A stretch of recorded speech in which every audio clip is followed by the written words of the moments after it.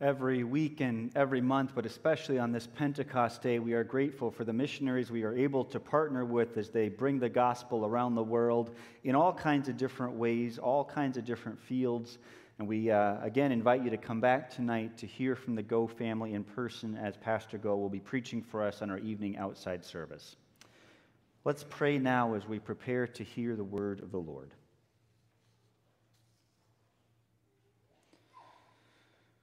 Lord, we ask that by the power of your Holy Spirit, you open our hearts and minds so that as the Scriptures are read, so that as your word is proclaimed, that we may hear with joy, receive with gratitude, and live out with your power what you have to say to us this morning. Amen. This morning we're concluding a sermon series on the Gospel of Luke, chapter 9, verses 1 to 50. This is a sermon series that's focused on a hinge point in the Gospel of Luke when Jesus more and more invites his disciples into his ministry. And I chose this text or these texts for this month or so to reflect on how Jesus empowers and equips his people to follow him in ministry, and also to reflect on how God works in us as well as through us. So let's read now. We'll read Luke 9, 37 to 50. Hear the word of the Lord. The next day, when they came down from the mountain, a large crowd met him. A man in the crowd called out, "Teacher, I beg you to look at my son, for he is my only child.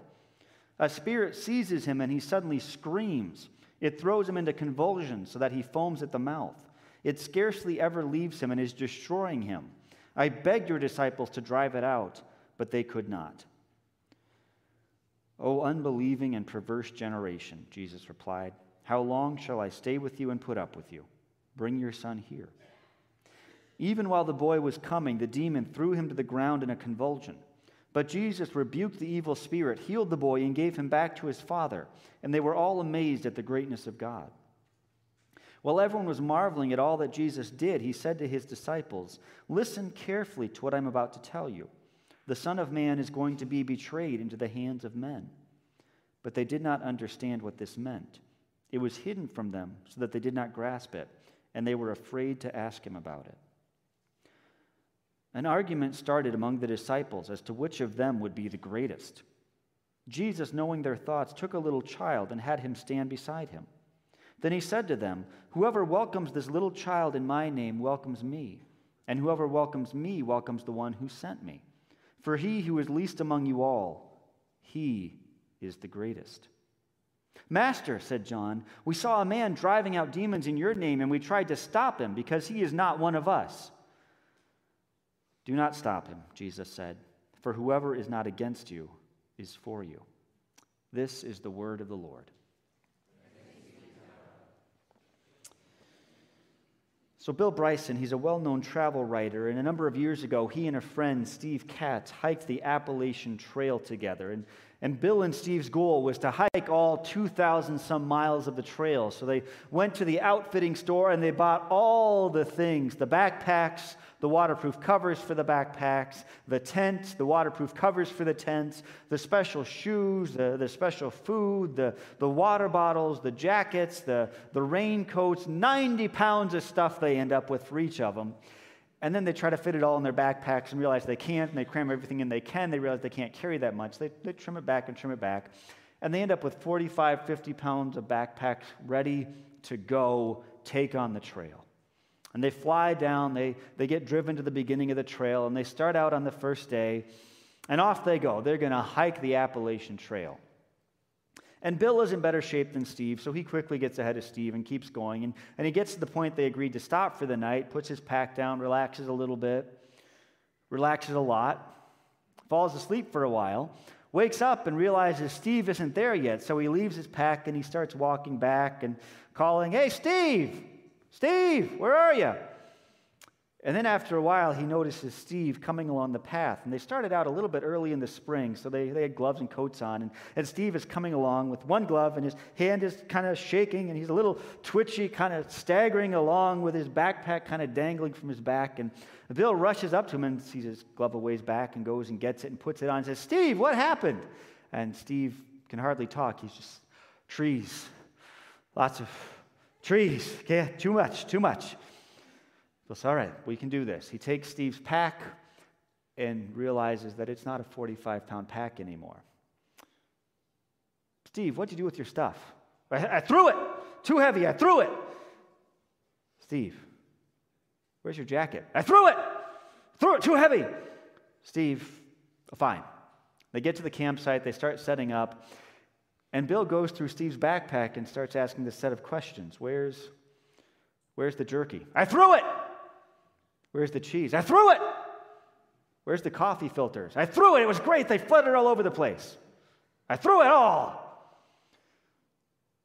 Oh, Steve. Oh, Steve.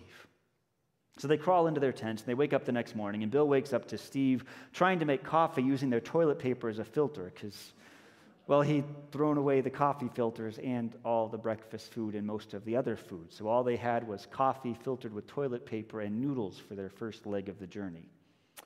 They were ready. No, they weren't. Well, in Luke 9, we see the disciples being ready. They're good to go. At the beginning of this chapter, the first sermon that I preached on this, the disciples are sent out by Jesus, and they proclaim and they heal, and they're spiritual giants, and they're ready to go. And then we get to the end of the chapter. We get to what we're going to read today, and several of the disciples have just been up on this mountain seeing Jesus transfigured, and they've seen Moses and Elijah, and they've seen the glory, and they're good to go. And then we get to today's reading. And what about healing? I can't do it. What about understanding Jesus? Nope. What about some humility? Nope. What about focus on the mission? Nope. The disciples fail over and over and over again. They are stumbling along, disoriented, missing all kinds of things that they've been given to follow Jesus. And we could, honestly, we could make fun of the disciples. We could laugh at them. We could say what little faith they have, what a joke they are, what a great story, well, what a great set of stories about failure. But now I want to ask you this. If we wrote down your faith journey over the last couple of years, we had the disciples here and we gave it to them for them to read, what would they think of our faith journey? Would they be encouraged by it, or would they be tempted to laugh a little bit and say, oh, wow. Oh, wow, these people. Most of us in our Christian faith have mountaintop moments, and then we come down and we fall flat on our faces. And so part of the message of this part of Luke is to show us, well, yes, here's some illustrations of how God's people, how the disciples, probably how we fall flat on our faces. And then how does Jesus respond, and where do we go from there? How do we follow Jesus when we aren't actually all that ready to follow Jesus? So we read 4 scenes for today. We'll work through each of them just briefly. We'll talk a little bit about how the disciples fall short, about how Jesus responds, and then about how we go from there. And honestly, we're going to talk about 4 scenes. There's a chance 1 or 2 or 3 of them don't speak to you, but I would think for all of us, at least one will say something about where we are right now spiritually. So let's start with the beginning here. And the first scene is that the disciples are unable to heal. Jesus and 3 of the apostles come down from the mountain, and there's this crowd, and there's all this noise, and there's this guy who yells for Jesus to come and heal his son. And this boy is demon-possessed. It seems like he has something like epilepsy, but with some additional self-harm elements. It's really a frightening thing to live with. It's a situation begging for healing. So this man brings his son to the disciples because he's heard they've been out proclaiming this new kingdom and healing people and doing all kinds of good things. And there's this whole crowd. And so he finally gets to the front of the line and he asks the disciples to heal his son. And they can't do it.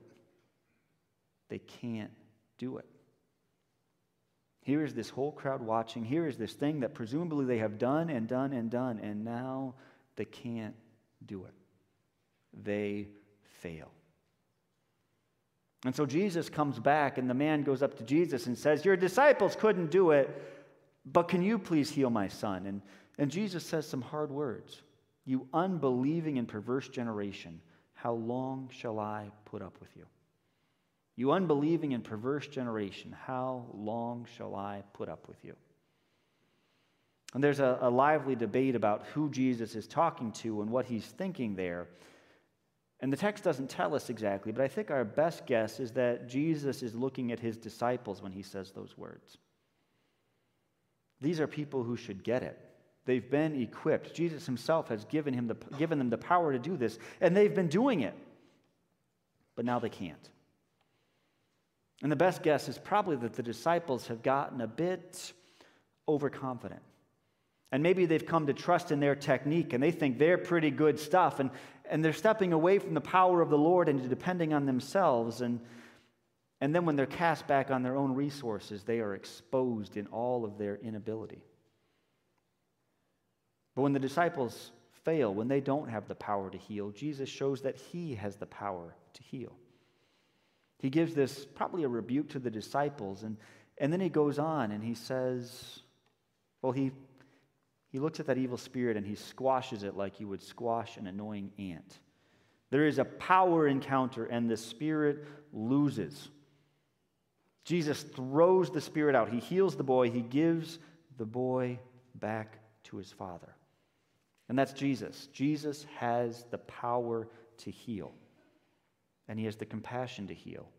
And he just takes care of it. And so what do we do with that?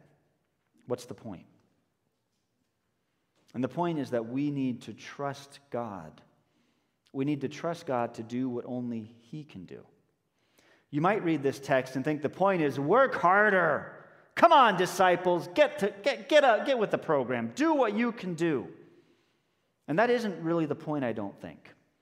I think the point is that we need to trust God to work. The point of this text is not to slap ourselves in the forehead and say, oh, you dummy, do it better. The point is to recognize our own ability and then to look to Jesus. You see, as long as we're functioning in our own strength, if you really try to change the world, we are going to fail. The world's a mess, we're a mess, you're a mess.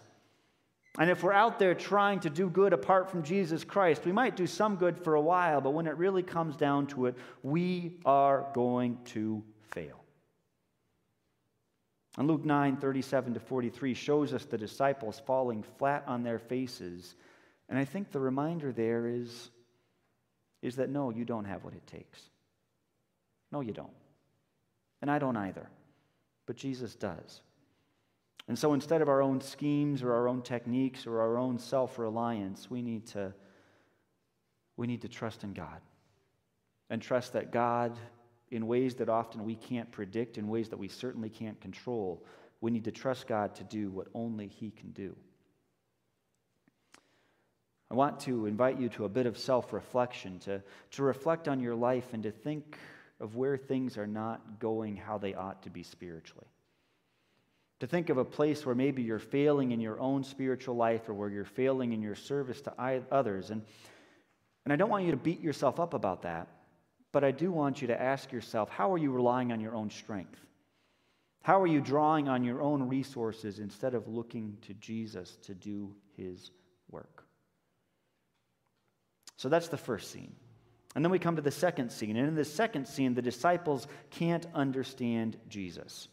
We spent a fair amount of time on this when we looked at some earlier texts in Luke 9, so we won't dig too deep into this. But Jesus again, not for the first time, but again tells his disciples he's going to be delivered over into the hands of men.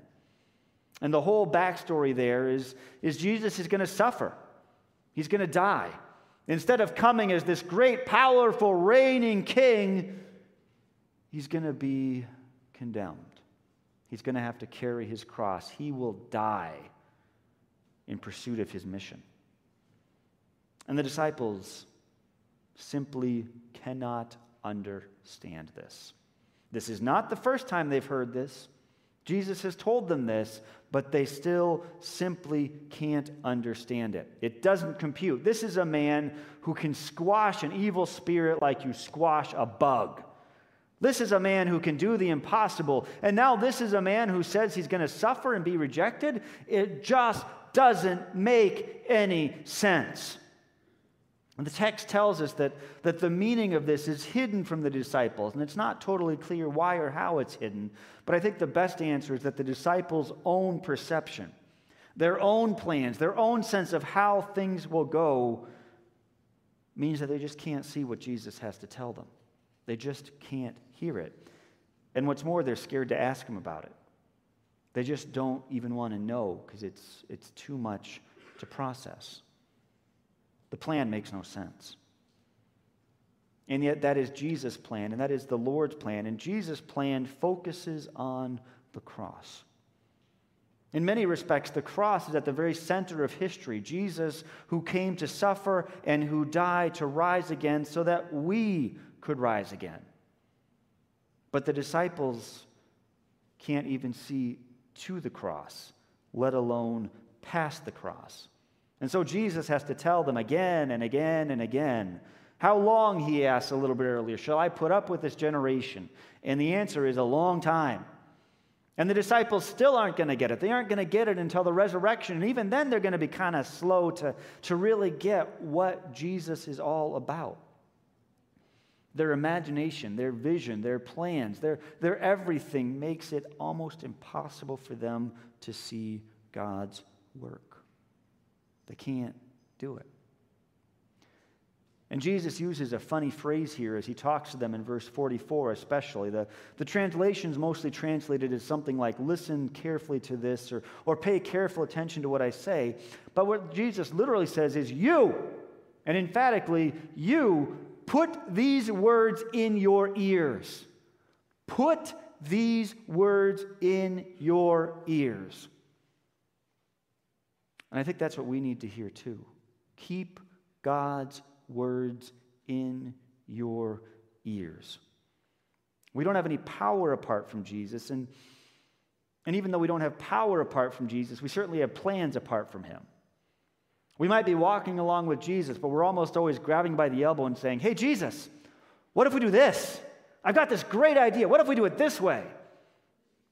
And in some respects, that's a wonderful thing because that's part of our prayer life and part of walking with Jesus, that we have this conversation back and forth, that he truly listens to our prayers, but then he speaks to us, and he speaks to us through his word. And we wander off so easily. And you see this in the church around us. You see this, I would guess, in your own life. I certainly see it in mine, that when we are not holding God's word close to our hearts, very quickly we begin to mistake our voice for God's voice. And very quickly our own opinions and preferences and conveniences and luxuries and leisures all become the things that we think God is all about. But just like the disciples, what we need is to keep putting God's word in our ears. Again and again, we need to be reminded that Jesus came, he came to conquer, yes, but he came to conquer through service and suffering. And if he is our Lord, then that is what our lives will look like too. We're at a change of seasons here. School is wrapped up or is about to wrap up for many of us. Summer is a time when often we scale back our activities a little bit, or we scale up our activities in terms of getting away for vacation. But this is kind of a hinge moment where we often change our routines. And I want to invite you, for your own good and for the good of others, to develop a new routine of having God's word in your ears this summer.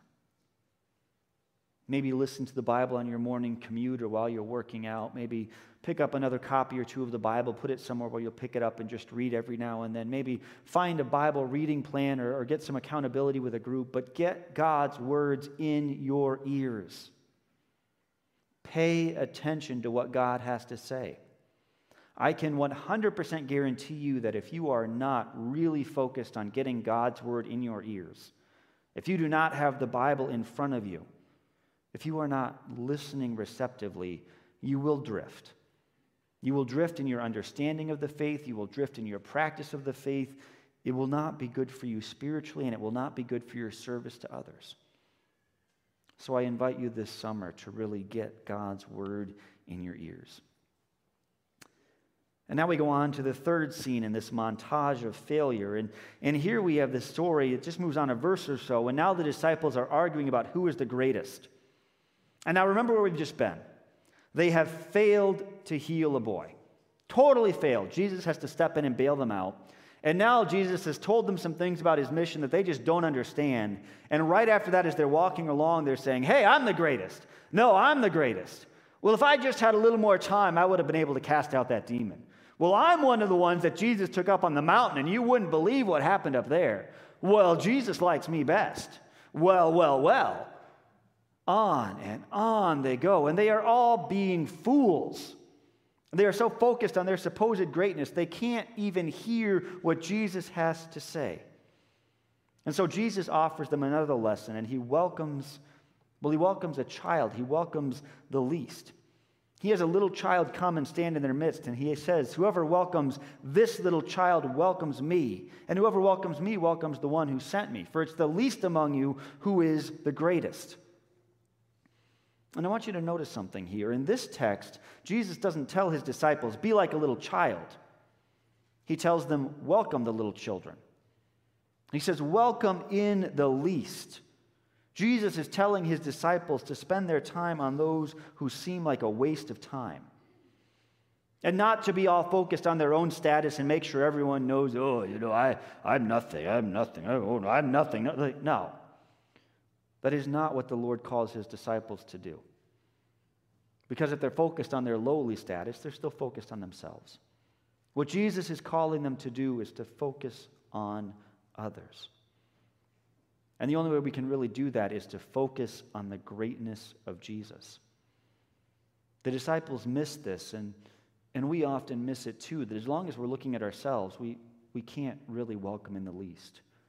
What we really need is to keep our eyes on the greatness of our Lord and Savior, Jesus Christ. Many of us struggle with a lot of insecurity. We weigh and we measure ourselves, and whenever we do that, we find ourselves wanting. There is no salvation on the comparison ladder. As high as you get, you never get high enough. But Jesus invites us to a different approach. Jesus invites us to recalibrate and again, just to look to him. And it's when we look to the Lord that we become truly able to see. When we look to the Lord and find our security in him, then we are truly able to serve others.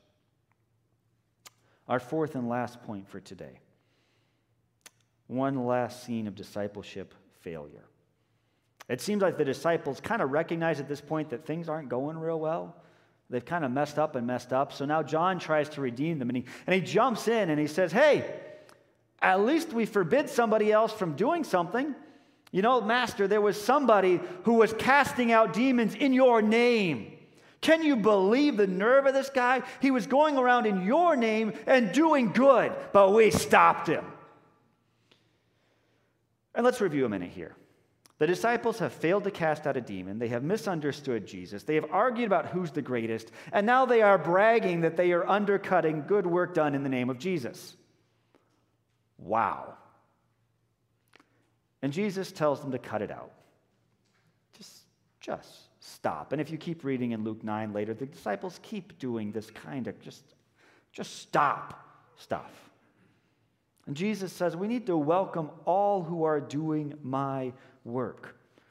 The disciples think they're part of this exclusive club, the card-carrying disciples of Jesus, the only authorized ones to cast out demons. Even if we can't do it, we're the only ones who are authorized. And that is not the Christian perspective. And what Jesus invites them to do is exactly the opposite. If somebody is working for me, support them, build them up. Now, Jesus is not embracing kind of a vague, anybody who's doing good work, let them do it. A couple chapters later, he says basically the opposite, and he says, whoever is not with me is against me. And you kind of have to put those together, and I think the point here is Jesus is going to welcome all who do his work, but it has to be his work done in his ways to his glory. And if his disciples even are missing that, then they're in trouble. And the point for us, and our landing point for today, is that we need to concentrate on following Jesus. You know, there's lots of other causes that can distract us. Lots of things that can be really, really good things. Lots of traditions we can hold on to or new things we can go after that can be really good things, but they can also become distractions. And we might want to police other people and make sure that they're in line with everything that we want. And there's a time and a place for all of that, but if it's undercutting the work of the Lord, then we are totally missing it. Let's concentrate on following Jesus. Now, as we wrap up this sermon series, I think it's worth reflecting what it really looks like, what it might really look like in this life for us to follow Jesus. And let's go back to Bill and Steve on the Appalachian Trail for a moment. They set out with this great plan that they're going to hike all 2,000 some miles of the trail, and about 7 miles in, they're a total disaster. And it gets better from there, but they recognize pretty quickly they can't do it. They just can't do it. They don't have the time, they don't have the stamina, they don't have the health. They just can't hike the whole trail. So they carry on for a whole hiking season. They go up mountains and down mountains. They see more trees than they can possibly count. They have all kinds of experiences. But at the end, they're a couple hundred miles from the end of the trail, and they've gotten on and off and on and off. They've maybe hiked a quarter of a third of the trail, and they sit down together, and they say, we just got to go home. We're done. We can't do it. We're done. But then as they ride home, they reflect on it, and they say, we hiked the trail. We went up the mountains, we came down the mountains, we walked through the snow, we walked through the rain, we walked in the sun, we saw the beauty, we saw the glory, we met people, we helped people, we were helped. We hiked the trail. All of us are called to hike the trail of following Jesus. And none of us are going to do it perfectly. All of us are going to fall short. And if you look at the perfect Christian life and you set out for that, you will be disappointed. You won't get there. But nonetheless, we are all called to follow Jesus. And the good news is that Jesus walks along with us. And Jesus, when we're kind of discombobulated, when we fall flat on our faces, when we can't do it, when we don't understand Him, when everything is wrong, Jesus still loves us and walks with us and works with us.